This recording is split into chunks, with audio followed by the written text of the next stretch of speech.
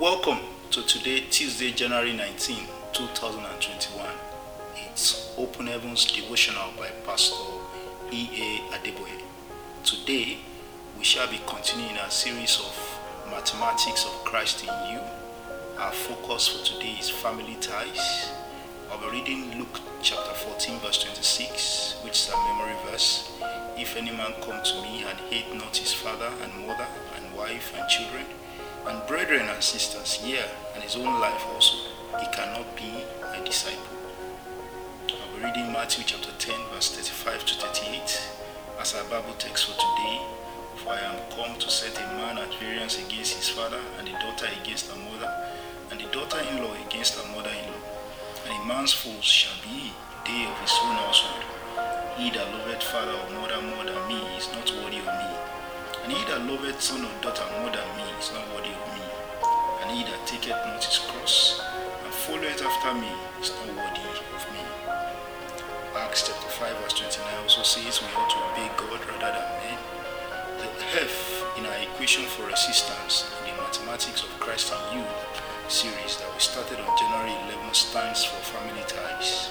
As difficult as it sounds, if Christ is going to operate freely in you, some family ties would have to suffer.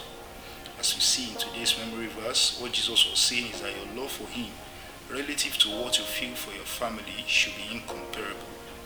When God told Abraham to sacrifice his son who he loved, Abraham wasted no time in trying to do so.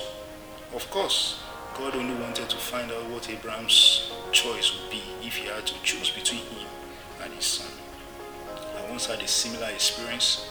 As the youngest and only male child of my mother, I had a close relationship with her. Before I met Christ, I would always spend Christmas with her.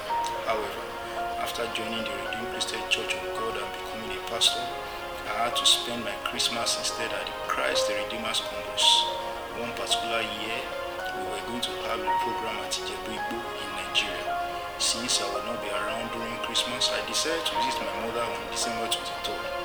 To tell her I would see her after the program. On getting there, I found that she was dying. I was in dilemma. The program had to start in 2 days.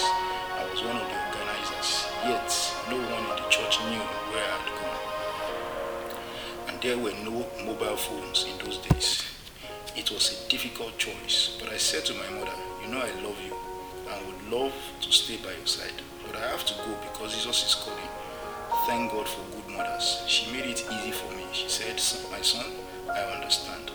I can already see your involvement with Jesus Christ. She then prayed for me. I thought it was going to be our last conversation. It turned out to be a test by God because she lived for another 11 years.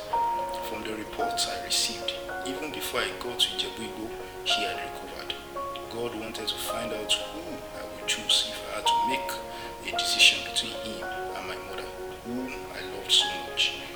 Nothing, not even family ties, should come between you and God. Our key point for today, God must come first in every aspect of your life.